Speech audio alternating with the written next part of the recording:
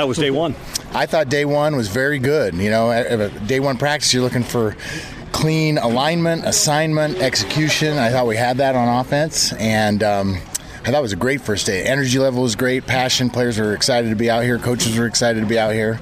I thought it was a great first practice. Is this the deepest room you've had since you've been coaching tight ends?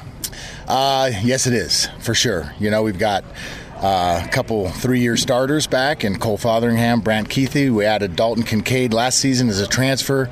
Very talented guy. Thomas Yasmin's back healthy.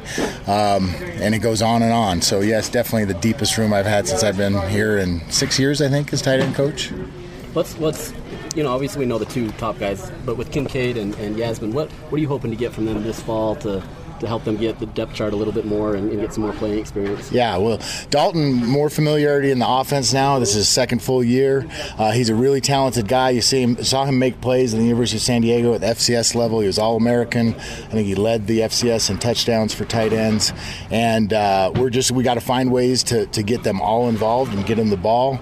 Thomas Yasmin is a phenomenal physical talent. He's tall, fast, big, strong. He's caught on quite a bit. He never played football before he got here. He's a rugby player, and I expect big things out of him this year too, because his development has come along quite a bit. What is the outlook on Isaac Baja? A kid playing at Pleasant Grove, and a pretty raw prospect at least early on. But. Yeah, Isaac, man, tremendous size. He's the biggest tight end we have, and he's a true freshman, 18 years old, about 6'6", 270 pounds. So the key with Isaac is going to be getting his fitness level up. All right, getting him in shape, working on his fundamentals and technique, and whether it's this year or down the road, I definitely see him as a promising guy that's going to help us out for sure, especially at the line of scrimmage. With his size and his strength and his ability to be a run blocker, and he's also athletic. He was a great basketball player in high school. He shows that, his ability to move in space and his ball skills, and so I think. As he develops in the program, he's going to be special.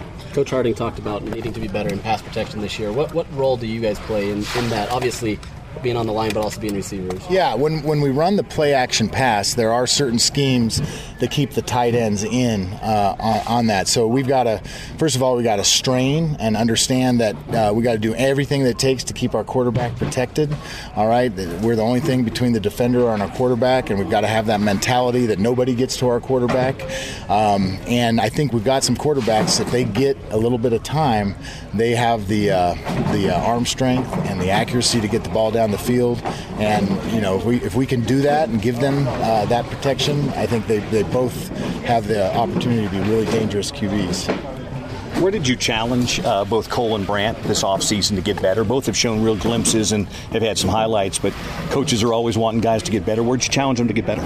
Yeah, for Cole, it was getting his shoulder healthy. He had off-season shoulder surgery, so he had to rehab that, and then also increasing his speed and explosiveness.